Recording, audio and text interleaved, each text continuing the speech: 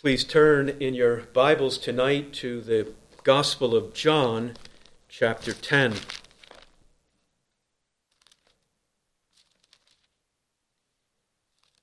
John, chapter 10. And I'll read beginning at verse 26 down through verse 30. Jesus says, verse 26, "But you do not believe because you are not of my sheep. My sheep hear my voice, and I know them, and they follow me. And I give eternal life to them, and they shall never perish, and no one shall snatch them out of my hand. My Father, who has given them to me, is greater than all, and no one is able to snatch them out of the Father's hand. I and the Father are one." This morning we began to look at these words of Jesus through the lens of what we call the doctrines of grace, or sometimes the 5 points of Calvinism.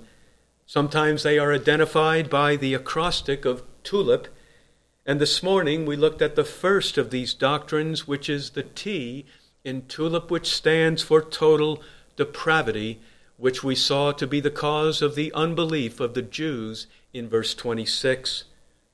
Any study of the doctrine of total depravity should always lead us to the question, what hope can there be for the salvation of any man or woman?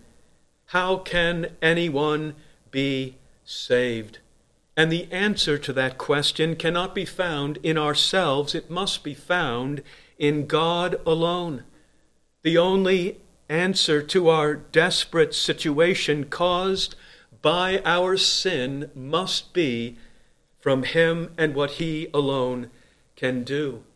And so this brings us to the second of these 5 doctrines of grace, which is really the very first step in God's way of salvation, without which there could be no salvation.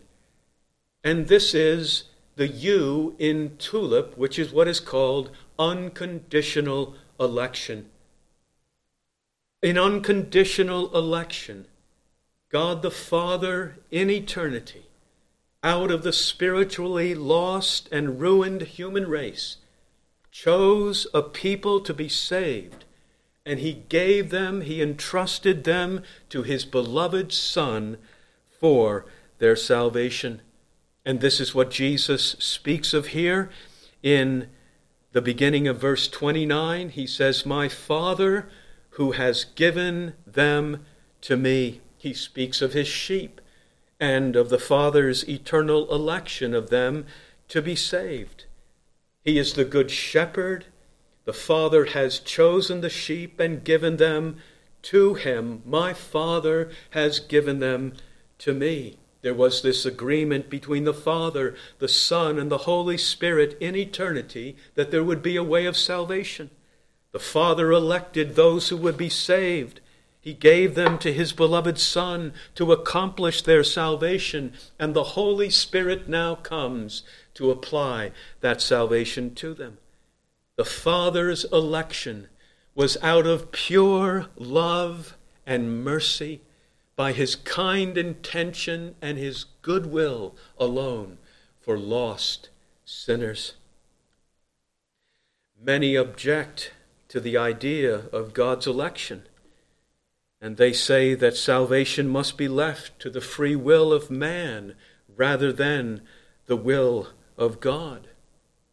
But man has no free will, as we saw this morning. Man's will is bound on sin by his sinful nature, and from himself he is unable to even believe for salvation. And if there were no election of God the Father, then there would be no salvation for the human race, and no one would be saved, and all the human race would perish in sin. The doctrine of election has never been, and it is never a controversial topic in the Bible. It is rather a matter of joy and celebration that God would even do such a thing for lost sinners. Ephesians chapter 1 and verse 3, "Blessed be the God and Father of our Lord Jesus Christ, who has blessed us with every spiritual blessing in the heavenly places in Christ." And the first blessing is his election, just as he chose us in him before the foundation of the world, that we should be holy and blameless before him. The Father's election is sometimes called his predestination. In love, he predestined us to adoption as sons through Jesus Christ to himself, according to the kind intention of his will.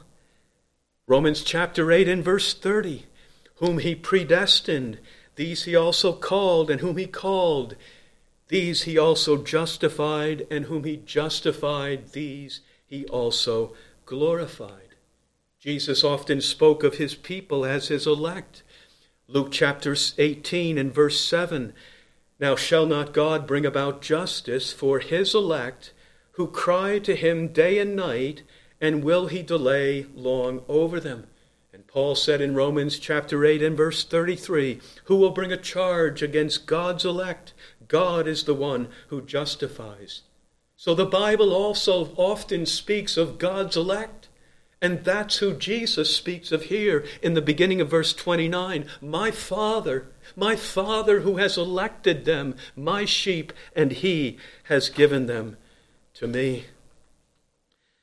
Sometimes people think God is unjust if he elects some to be saved and not others. The answer to this objection is that if God is to be just, then we would all suffer the wrath of God for our sins for all eternity. The fact that he will have mercy on anyone is the most astonishing thing in all the world. And if he chooses to have mercy upon anyone, should it not be his decision upon whom he will have mercy? All one needs to do is read Romans chapter 9, where God's election is so clearly set forth. Verse 11, "In order that God's purpose according to his choice might stand, not because of works, but because of him who calls." Verse 14, "What shall we say then? There is no injustice with God, is there? May it never be. For he says to Moses, I will have mercy upon whom I have mercy, and I will have compassion on whom I have compassion." We are all guilty before the holiness of God. We all deserve his righteous judgment for our sins, and none of us have any claim on his mercy. And he alone has the right to have mercy upon whomever he wills. So then, he has mercy on whom he desires, and he hardens whom he desires. For those who object to God's sovereign election, Paul answers them this way in Romans chapter 9 and verse 20. He says, "On the contrary, who are you, O man, who answers back to God? The thing molded will not say to the molder, why did you make me like this, will it? Or does not the potter have a right over the clay to make from the same lump one vessel for honorable use and another for common use?" So this is God's election, which Jesus declares in verse 29, "My Father who has given them to me." We call it unconditional election. By unconditional, we mean that God's choice of his people was without any conditions on our part. It is not based on anything foreseen in us or anything that we have done or will ever do. He is completely free and sovereign, and his choice is uninfluenced by anything outside of himself. His election is based on his own will and not ours, out of his love and kind intention. The reason why he chooses one and not another is known only to him in his mysterious and unsearchable will. And it is perhaps something that we will never know. All we can do, if we are believers in our Lord Jesus Christ, and we are among his elect, all we can do is to respond in wonder and love and praise for such great mercy. This is the beginning. This is the only beginning of salvation. This is the source, and this is the only way that there can be any salvation in this lost world, with God's sovereign election in eternity. My Father has elected my sheep, and he has given them to me for salvation. So we have the first two doctrines of grace. In the acrostic tulip, we have the T, which is total depravity. You do not believe because you are not of my sheep. You are not able to believe in your sin. And then we have the U, unconditional election, my Father who has given them to me. We come to the third letter, which is L, meaning limited atonement. Speaking of the death of Christ, the death of Jesus was an atonement. It was a propitiation for human sin. At the cross, Jesus paid the penalty, and he suffered the death due to sinners to take away their sins in his death upon the cross. The question here is, what was God's design, God's purpose in the death of Jesus Christ? For whom did Jesus suffer? And for whose sins did he die and take them away? If we say that he died for every man and woman who has ever lived in this world, then we must admit that his death was in large degree a very great failure, because he has suffered for a vast number of people. Their sins, he has suffered for a vast number of people in his death upon the cross, but his death upon the cross did them no good, because they now suffer in hell for their sins as well. Christ suffered on the cross for them. It accomplished nothing for them. Now they suffer for their own sins again for eternity in hell. But such a thing would be unjust, for God to punish man's sins twice, once in the death of his Son on the cross, and then again in their own persons under his wrath forever in hell. The death of Jesus was a limited atonement. It was a definite and purposeful atonement for a particular group of people whom he calls his sheep. In verse 11, he says, I am the good shepherd. The good shepherd lays down his life for the sheep. He did not lay down his life for every man and woman who ever lived. He laid down his life for a particular group of people, his sheep, God's elect from eternity, whom the Father had given to him. The Father chose them. The Father entrusted them to the Son. The Son came into the world and suffered the penalty for their sins in his death upon the cross. And what this means is that when Jesus died upon the cross, he paid in full the penalty of the sins of all of his sheep, all of God's elect. And once their penalty was paid, their salvation was accomplished. And it would be impossible for God to ever punish their sins again. Their salvation is secure when Christ died for the sheep on the cross. Did the death of Christ make salvation only possible? No, the death of Christ made salvation certain and secure for the sheep. And there are a great many of his sheep in the world. Jesus Spoken this way in Matthew chapter 20 and verse 28, he said, "The Son of Man did not come to be served, but to serve and to give his life a ransom for many." Not for all, for many. At the Last Supper, he took the cup in his hand. He said, "This is my blood of the covenant, which is poured out for many, for the forgiveness of sins." Isaiah chapter 53 and verse 11, "My servant will justify the many as he bare their iniquities. He himself bore the sin of many and interceded for the transgressors." So this is the way the Bible speaks so often, that the death of Christ was not for all men, it was for the sheep, it was for many. It is true, the Bible speaks of the world. God so loved the world. And he was the Savior. Jesus is the Savior of the world. The term "the world" is used 10 different ways in John's Gospel alone. We do not have time to go through all of them.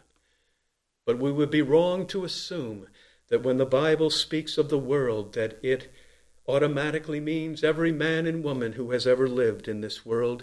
What it often means is Jews and Gentiles, those from the remotest part of the world. His death was for many, a great many of them, from every tribe, tongue, and nation. But a specific group of people whom the Father had given to him and for whom he came into the world to lay down his life for them. The death of Jesus was a limited atonement, a purposeful, definite, and successful atonement of the sins of his people. So at this point in our study, what we have seen is that the Father has elected his people in eternity. The Son has come into the world to die for their sins. But now the great question is, how does this salvation come to his people? And how does it enter into their lives? What we have discussed so far is what is called objective salvation, which is outside of ourselves. But how does salvation become subjective? How does this great salvation now come to us in time and in our own lives? And this is what brings us to the fourth of the letters in the acrostic tulip, which is the I, which is irresistible grace. Salvation now comes to us in irresistible grace. This is what Jesus speaks of here in verse 27. He says, "My sheep hear my voice." In contrast to what he just said in verse 26, "You do not believe because you are not of my sheep." Now he says, "My sheep hear my voice," which is to say, my sheep hear my voice, and they are the ones who believe in me.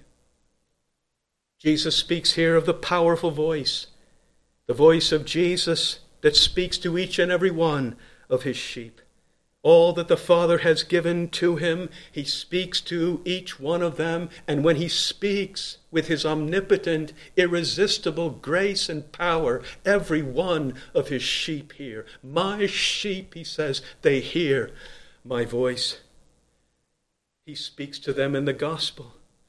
He speaks to them by the Holy Spirit through the Word. It is often called the effectual call of Jesus because it comes from his omnipotence and it always accomplishes his purpose, which is to bring his people to repentance and faith. It is when we hear the gospel in the church being preached, or when we read the Bible ourselves alone, and we begin to realize that we are hearing a voice above the preacher, and we are hearing a voice beyond the pages of any book, the Bible. We are hearing the voice of the one who is higher than all others. We are hearing the powerful voice of Jesus speak to us in his Word. The Word becomes living and powerful within. irresistible to our hearts. We cannot brush it aside. We cannot ignore it any longer. It begins to have its authority over us. We recognize that it is truth, and we begin to believe all that it says, and we must follow it. It is the powerful voice of Jesus speaking to us from heaven through his own word. One of the characteristics of sheep is that they always hear the voice of their shepherd. And when the shepherd speaks to his sheep and calls them, they always hear his voice and they follow him. And so it is with Jesus. Jesus said back in verse 3, the sheep hear his voice, and he calls his own sheep by name and leads them out. The sheep follow him because they know his voice. And this is the way it is. The good shepherd speaks, and the sheep hear his voice in the word. This is what we find often in the Gospels when Jesus walked by the Sea of Galilee. He saw Peter and Andrew casting their nets into the sea. Jesus said to them, "Follow me, and I will make you fishers of men." They immediately left their nets and began to follow him. He said to Matthew in the tax office, "Follow me." Matthew immediately arose and followed him. He came to Zacchaeus, and he spoke to him by name. "Zacchaeus," he said, "hurry and come down, for today I must stay at your house." And Zacchaeus hurried and came down and received him gladly. They heard the voice of Jesus speaking irresistibly with this effectual power, and it entered their souls, and they immediately left everything and followed him. We forget how powerful the voice of Jesus is when he speaks in this way. In the beginning, in the creation, he spoke, and all things in heaven and earth came into being. A creative power came from his word. When he came to the tomb of Lazarus, Lazarus was dead in the tomb for 4 days, and a stench was coming from his body. And how did Jesus raise him from the dead? By his own voice. He spoke and he said, "Lazarus, come forth." And he who was dead came forth. A creative, life-giving resurrection power that comes forth in the voice of Jesus. We could ask a couple of questions. Could Lazarus have resisted the voice of Jesus when he commanded him to come forth from that tomb?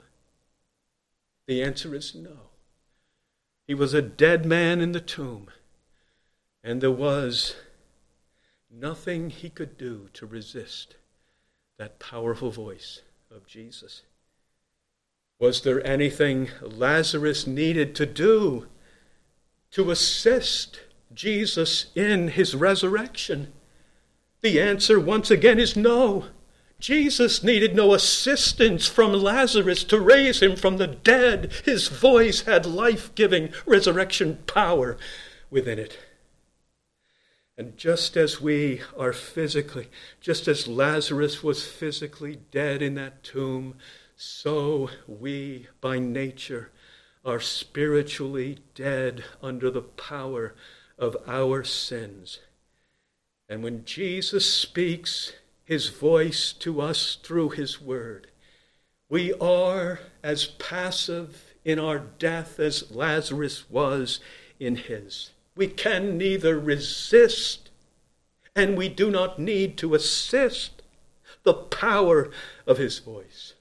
His voice raises us from spiritual death to spiritual life. We who have heard his voice in the gospel, we may not know when it took place, and we may not know even how it took place. But one thing we know: we were once dead, and now we are alive. We once did not believe in Jesus, but now we do believe in him, and we love him, and we follow him.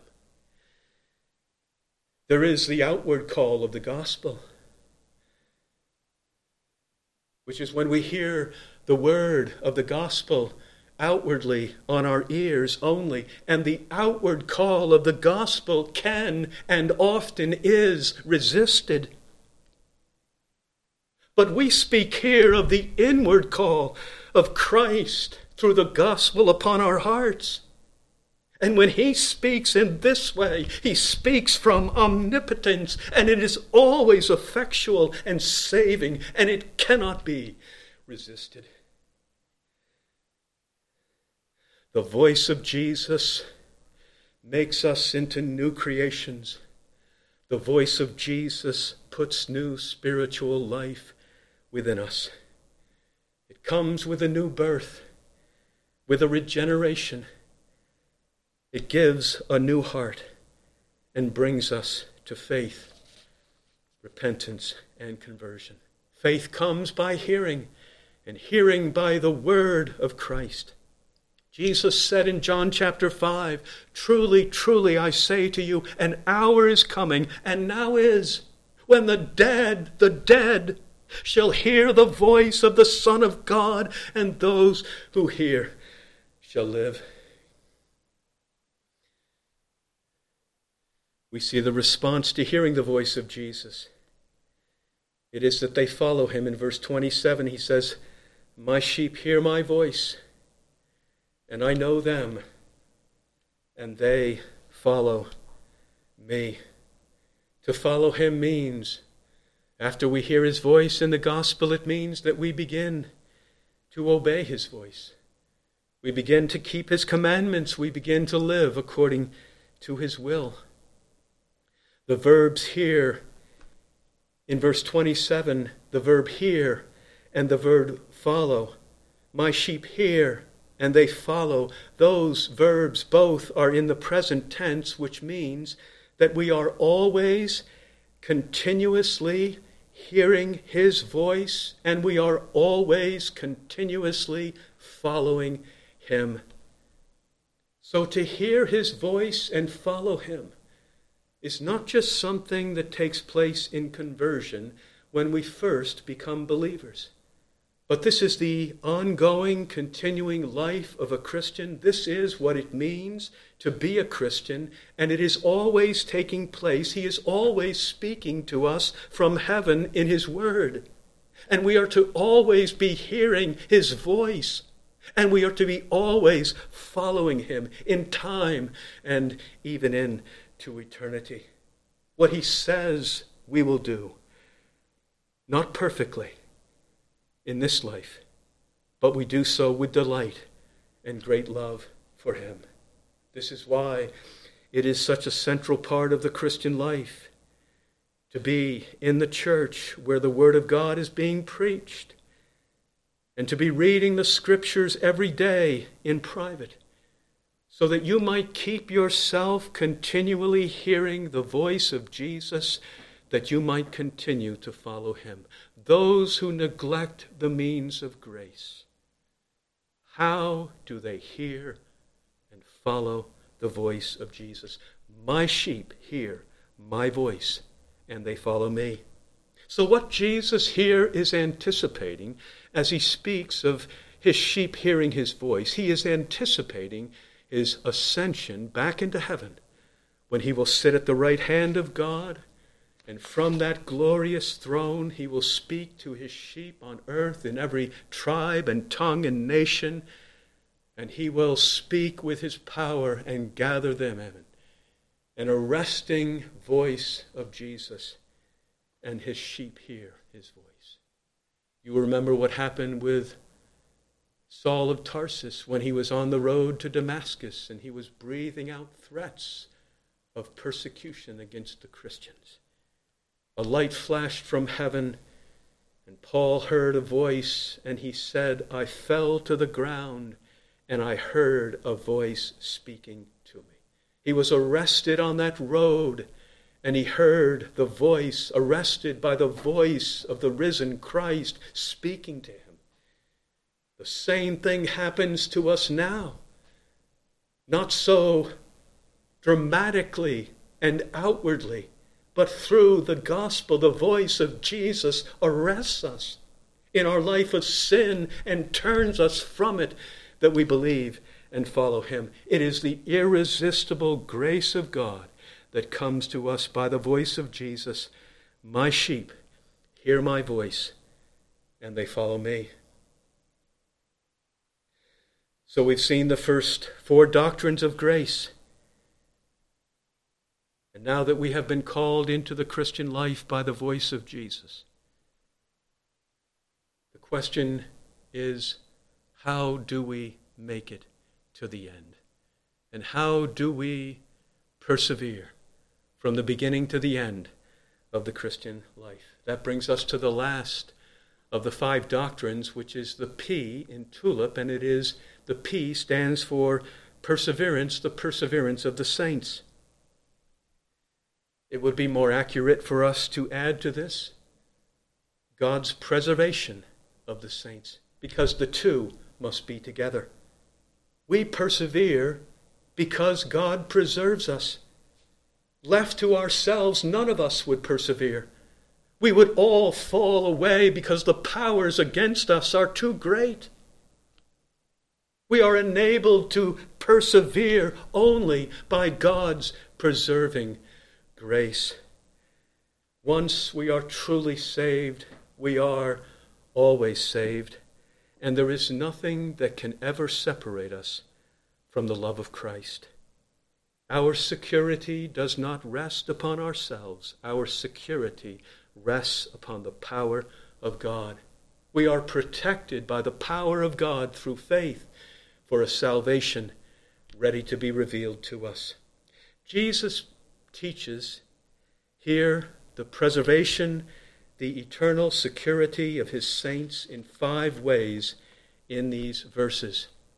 First, in the beginning of verse 28, where he says, "And I give eternal life to them." This is in the present tense, which means that he gives in the present. Eternal life is a present reality for all of his sheep. He gives eternal life to us now. As soon as we believe in Jesus at that very moment, he gives to us eternal life. We do not need to wait until we die and enter into heaven to receive eternal life. We receive eternal life now in the present. I give to them now eternal life. This is what John so clearly teaches throughout the gospel. John chapter 3 and verse 36. He who believes in the Son has, present tense, eternal life. John chapter 6 verse 47. Truly, truly, I say to you, he who believes has eternal life. John 6 verse 54. He who eats my flesh and drinks my blood has eternal life. And John 5 and verse 24, truly, truly, I say to you, he who hears my word and believes him who sent me has eternal life and does not come into judgment, but has passed out of death and into life. We should be clear in our thinking about eternal life. Eternal life is eternal. Once it is given, once one receives eternal life, he has that eternal life for all eternity. Otherwise, it would not be eternal life. And the life that Jesus gives here is eternal life. I give eternal life to them. Eternal life does not last for a few years and then fade away. If you had it at one point in your life, and then a few years later, you no longer had it, whatever you thought you had, it was not this eternal life, because this eternal life is eternal. It is his gift. He says, I give eternal life to them. It is a permanent gift. He does not give and then take away. The gifts and the calling of God are irrevocable. This eternal life can never be revoked. It can never be withdrawn. It is a permanent gift of eternal life. Eternal life is not given to us on a trial basis, as if he gives it to us and then we see how well we do, how well do we perform, and if we do well enough, then we may keep the eternal life. But if we do not do well enough, then we lose the eternal life. No, eternal life is eternal. It can never be taken. It can never be removed from us. It can never be extinguished. It can never be diminished. Once it is given, it is ours for eternity. Back in the beginning, back in the middle of verse 27, Jesus says of his sheep, he says, I know them. My sheep hear my voice, and I know them. He means I know each one of them personally, intimately. I know them lovingly from eternity. I know them savingly. He means I know everything about them. I know their sins and their failures. I know every one of their weaknesses and every one of their wanderings, their stumblings, and their falls. We ourselves are sometimes surprised by the power of remaining sin within us, but Jesus is never surprised because he knows us completely and exhaustively and every sin that we shall ever commit. He says in verse 27, my sheep hear my voice, and I know them. And though he knows us in this way, and he knows every sin about us, yet he also says, I lay down my life for the sheep. He lays down his life for us, though he knew all of our sins. And he says, I know them. And then he also says, I give eternal life to them. I know everything about them, and yet I still give them eternal life. This can cause doubts within us because we say to ourselves, well, if he really knew who I am, and if he really knew my sins, then how could he give me this eternal life? But this is a gift not by our works, but by his free and unmerited grace for us. He knows us, everything about us, and yet he gives us this eternal life. He knows every thicket that we will be caught in along the way to heaven, every briar that will be stuck in our wool, all of our falls and all of our wanderings off in foolishness. But he is the good shepherd who will never leave or abandon his sheep, and he knows how to restore us. I know them, he says. I give them eternal life. Jesus speaks of our preservation in a second way in the next phrase. He says, and they, in verse 28, I give eternal life to them. And then in the next phrase, another assurance of our preservation. He says, and they shall never perish.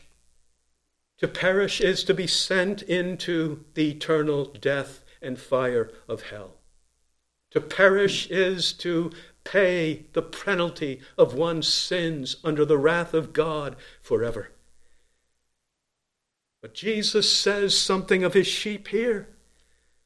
Something that can never be and something that can never happen to any one of his sheep. He says they can never perish. There are some things that are impossible in this world. It is impossible for God to lie, and it is impossible for any of his sheep to perish. We pass through many dangers in this life, but we will never face the danger of perishing. God so loved the world that he gave his only begotten Son, that whoever believes in him should not perish, but have eternal life.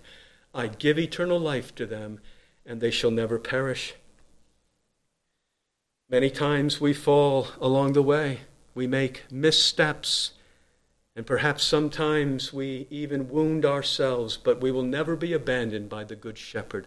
Psalm 37 and verse 23. Perhaps we should look at the passage for a minute. Psalm 37 and verse 23.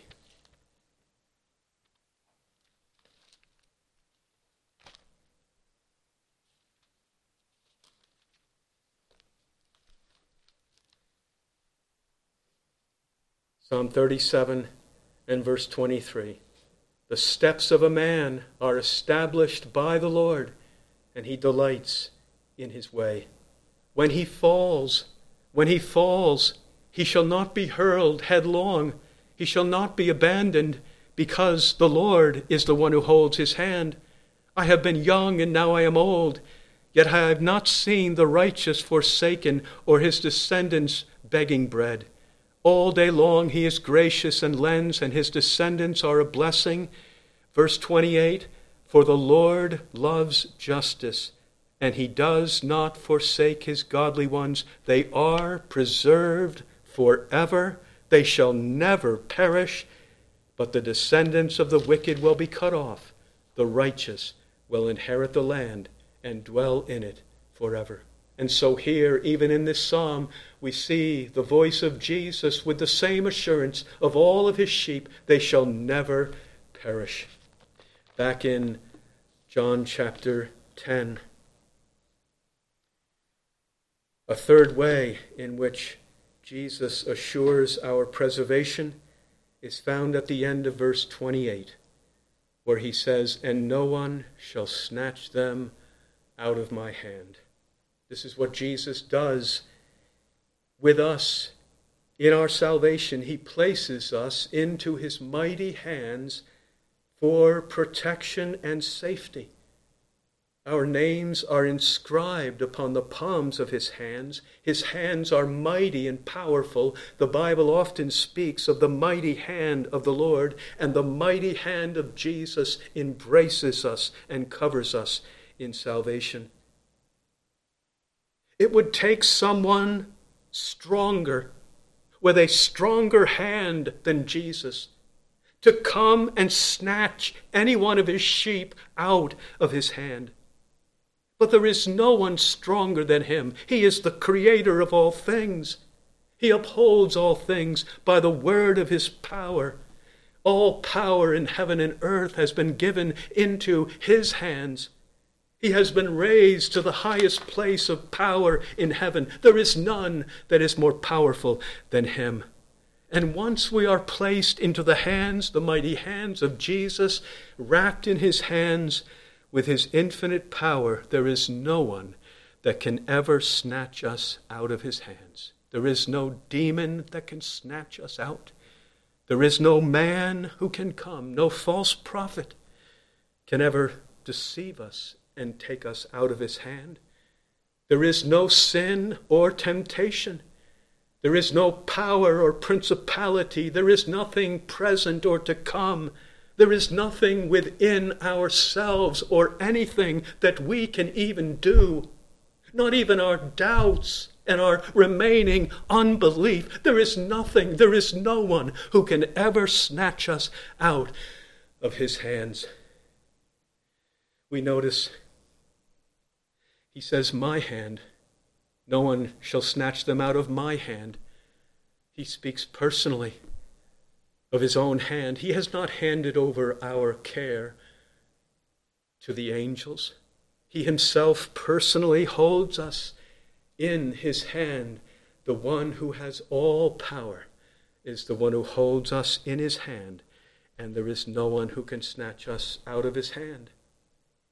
A fourth way in which he assures us of salvation and our eternal security is found in the protection, the power of God the Father. In verse 29, he says, my Father who has given them to me is greater than all, and no one shall snatch them out of the Father's hand.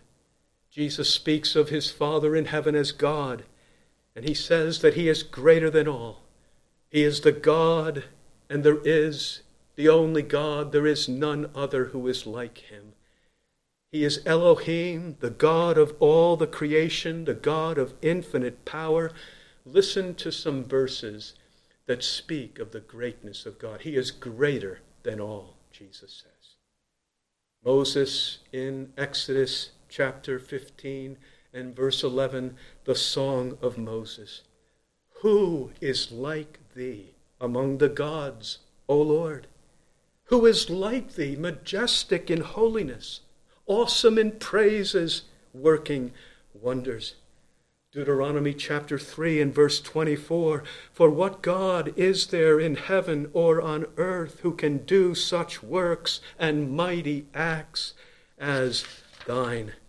And then Deuteronomy 33 that we read earlier, verse 26, there is none like the God of Jeshurun, who rides the heavens to your help, and through the skies in his majesty. Verse 29, blessed are you, O Israel. Who is like you? Who is like you? A people saved by the Lord, who is the shield of your help and the sword of your majesty. Your enemies shall cringe before you, and you shall tread upon the high places. Who can comprehend the safety, the security that belongs to us with a God like this, greater than all? And we are in his mighty hands. We are as safe here tonight in our salvation as if we had been in heaven for 10,000 years. And so we ought to have great confidence and thanksgiving and praise. We have been given eternal life, and there is nothing that can ever cause us to perish, and we shall never be snatched out of the hands of the Father and the Son. And even when death comes, what will death be? But it will be our entrance into heaven, and he will take us by his hand and bring us into his glory. Psalm 62 and verse 11, once God has spoken, twice I have heard this, that power belongs to God. He is greater than all in power, wisdom, love. There is no one who can snatch us out of the Father's hand. There is a kind of double security here, as if Jesus' sheep are held in the all-powerful hands of Jesus. And then God the Father comes and he places his hands of omnipotence over the hands of Jesus, so that we are doubly embraced. We are doubly secured by double omnipotence, the Father and the Son embracing us, and there is no one who can snatch us out of their hands. It is as if in the plan of eternity,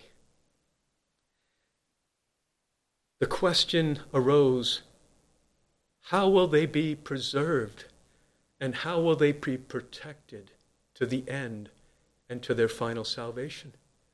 And the Son said, I will take them into my hands so that no one can snatch them out of my hands. But at the very same time, the Father said the very same thing. And so they said, well, we will both do it, the Father and the Son. We will both hold them in our mighty hands so that no one can ever snatch them out of our hands.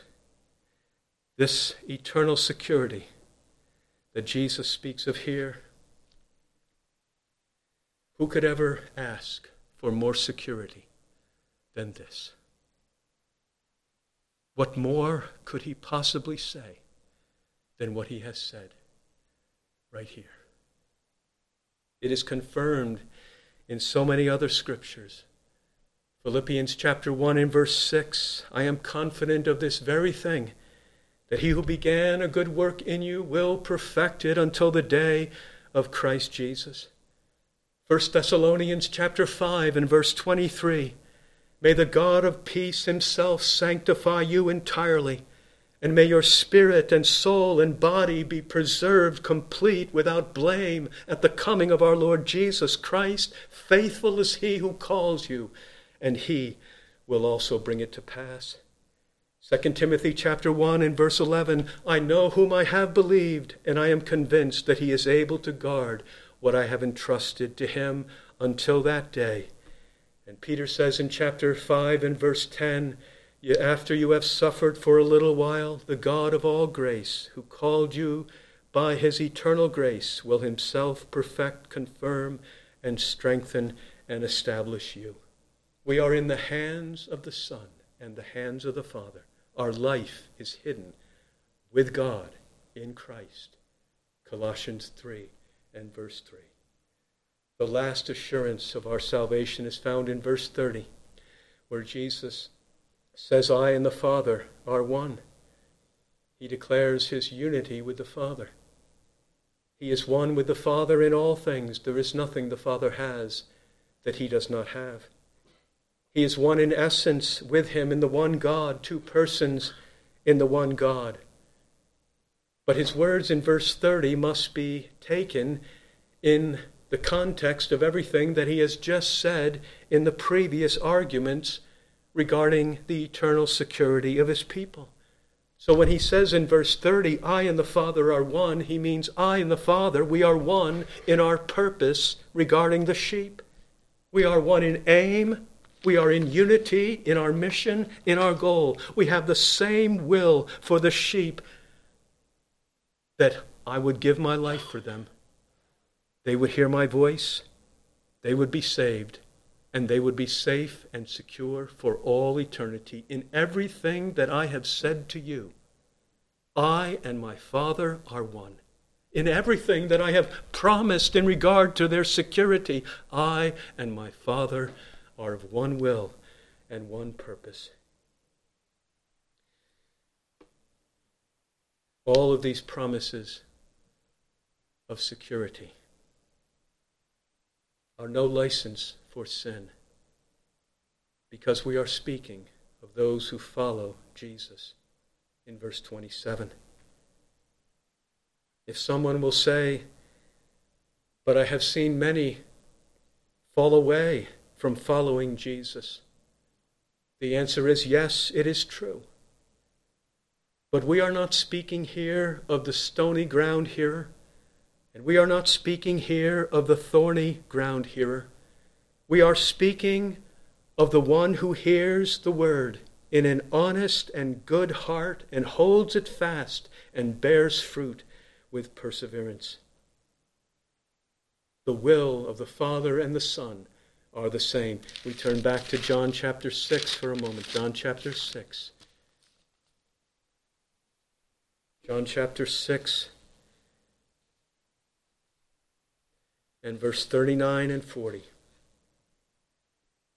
Jesus says, verse 39, this is the will of him who sent me, the will of the Father, that of all that he has given me, I lose nothing, but raise it up on the last day. Christ, in his will, he will raise up all of his people. He will lose nothing, but raise it all up on the last day. Verse 40, for this is the will of my Father, that everyone who beholds the Son and believes in him may have eternal life, and I myself will raise him up on the last day. I and the Father are one, and the will of my Father is my will as well, in regard to the salvation of all my people. So back to John chapter 10. And we have seen all 5 of the doctrines of grace, and we can see how they are tied together, and one leads to the next. In our state of total depravity, we are all perishing in our sin under the judgment of God, and we are unable to do anything from ourselves for salvation. We are lost and ruined in sin. But God says, I will not allow all of them to perish.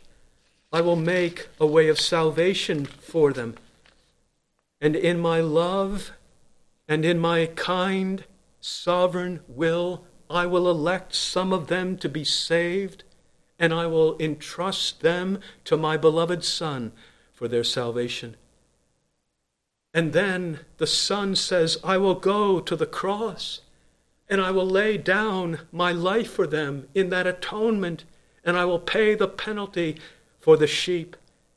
And then I will send my irresistible grace to them, and every one of them will hear my voice and they will follow me, and they will come to me in faith. And then my Father and I, we will preserve them with our power to the end to ensure their final salvation. What can we say to all of this glorious plan of salvation? There is only one response that we can make. Solo Deo Gloria, to God alone be the glory for everything, the great things that he has done. Let's pray.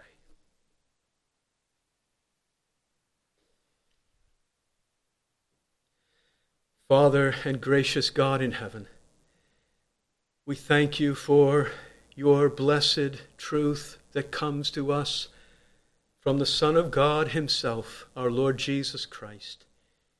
O Lord, come and take your word, make it real, living, powerful in our hearts tonight. Give us great confidence that we should have in his wonderful salvation. May we rest in faith, and may we have peace and comfort and joy in believing in the gospel. We pray, Lord Jesus, that you would bless the elements now of the Lord's Supper to us and give us thoughts of Jesus Christ, the Good Shepherd, who has come to lay down his life for the sheep. We thank you. We pray that you would hear us. In Jesus' name, amen.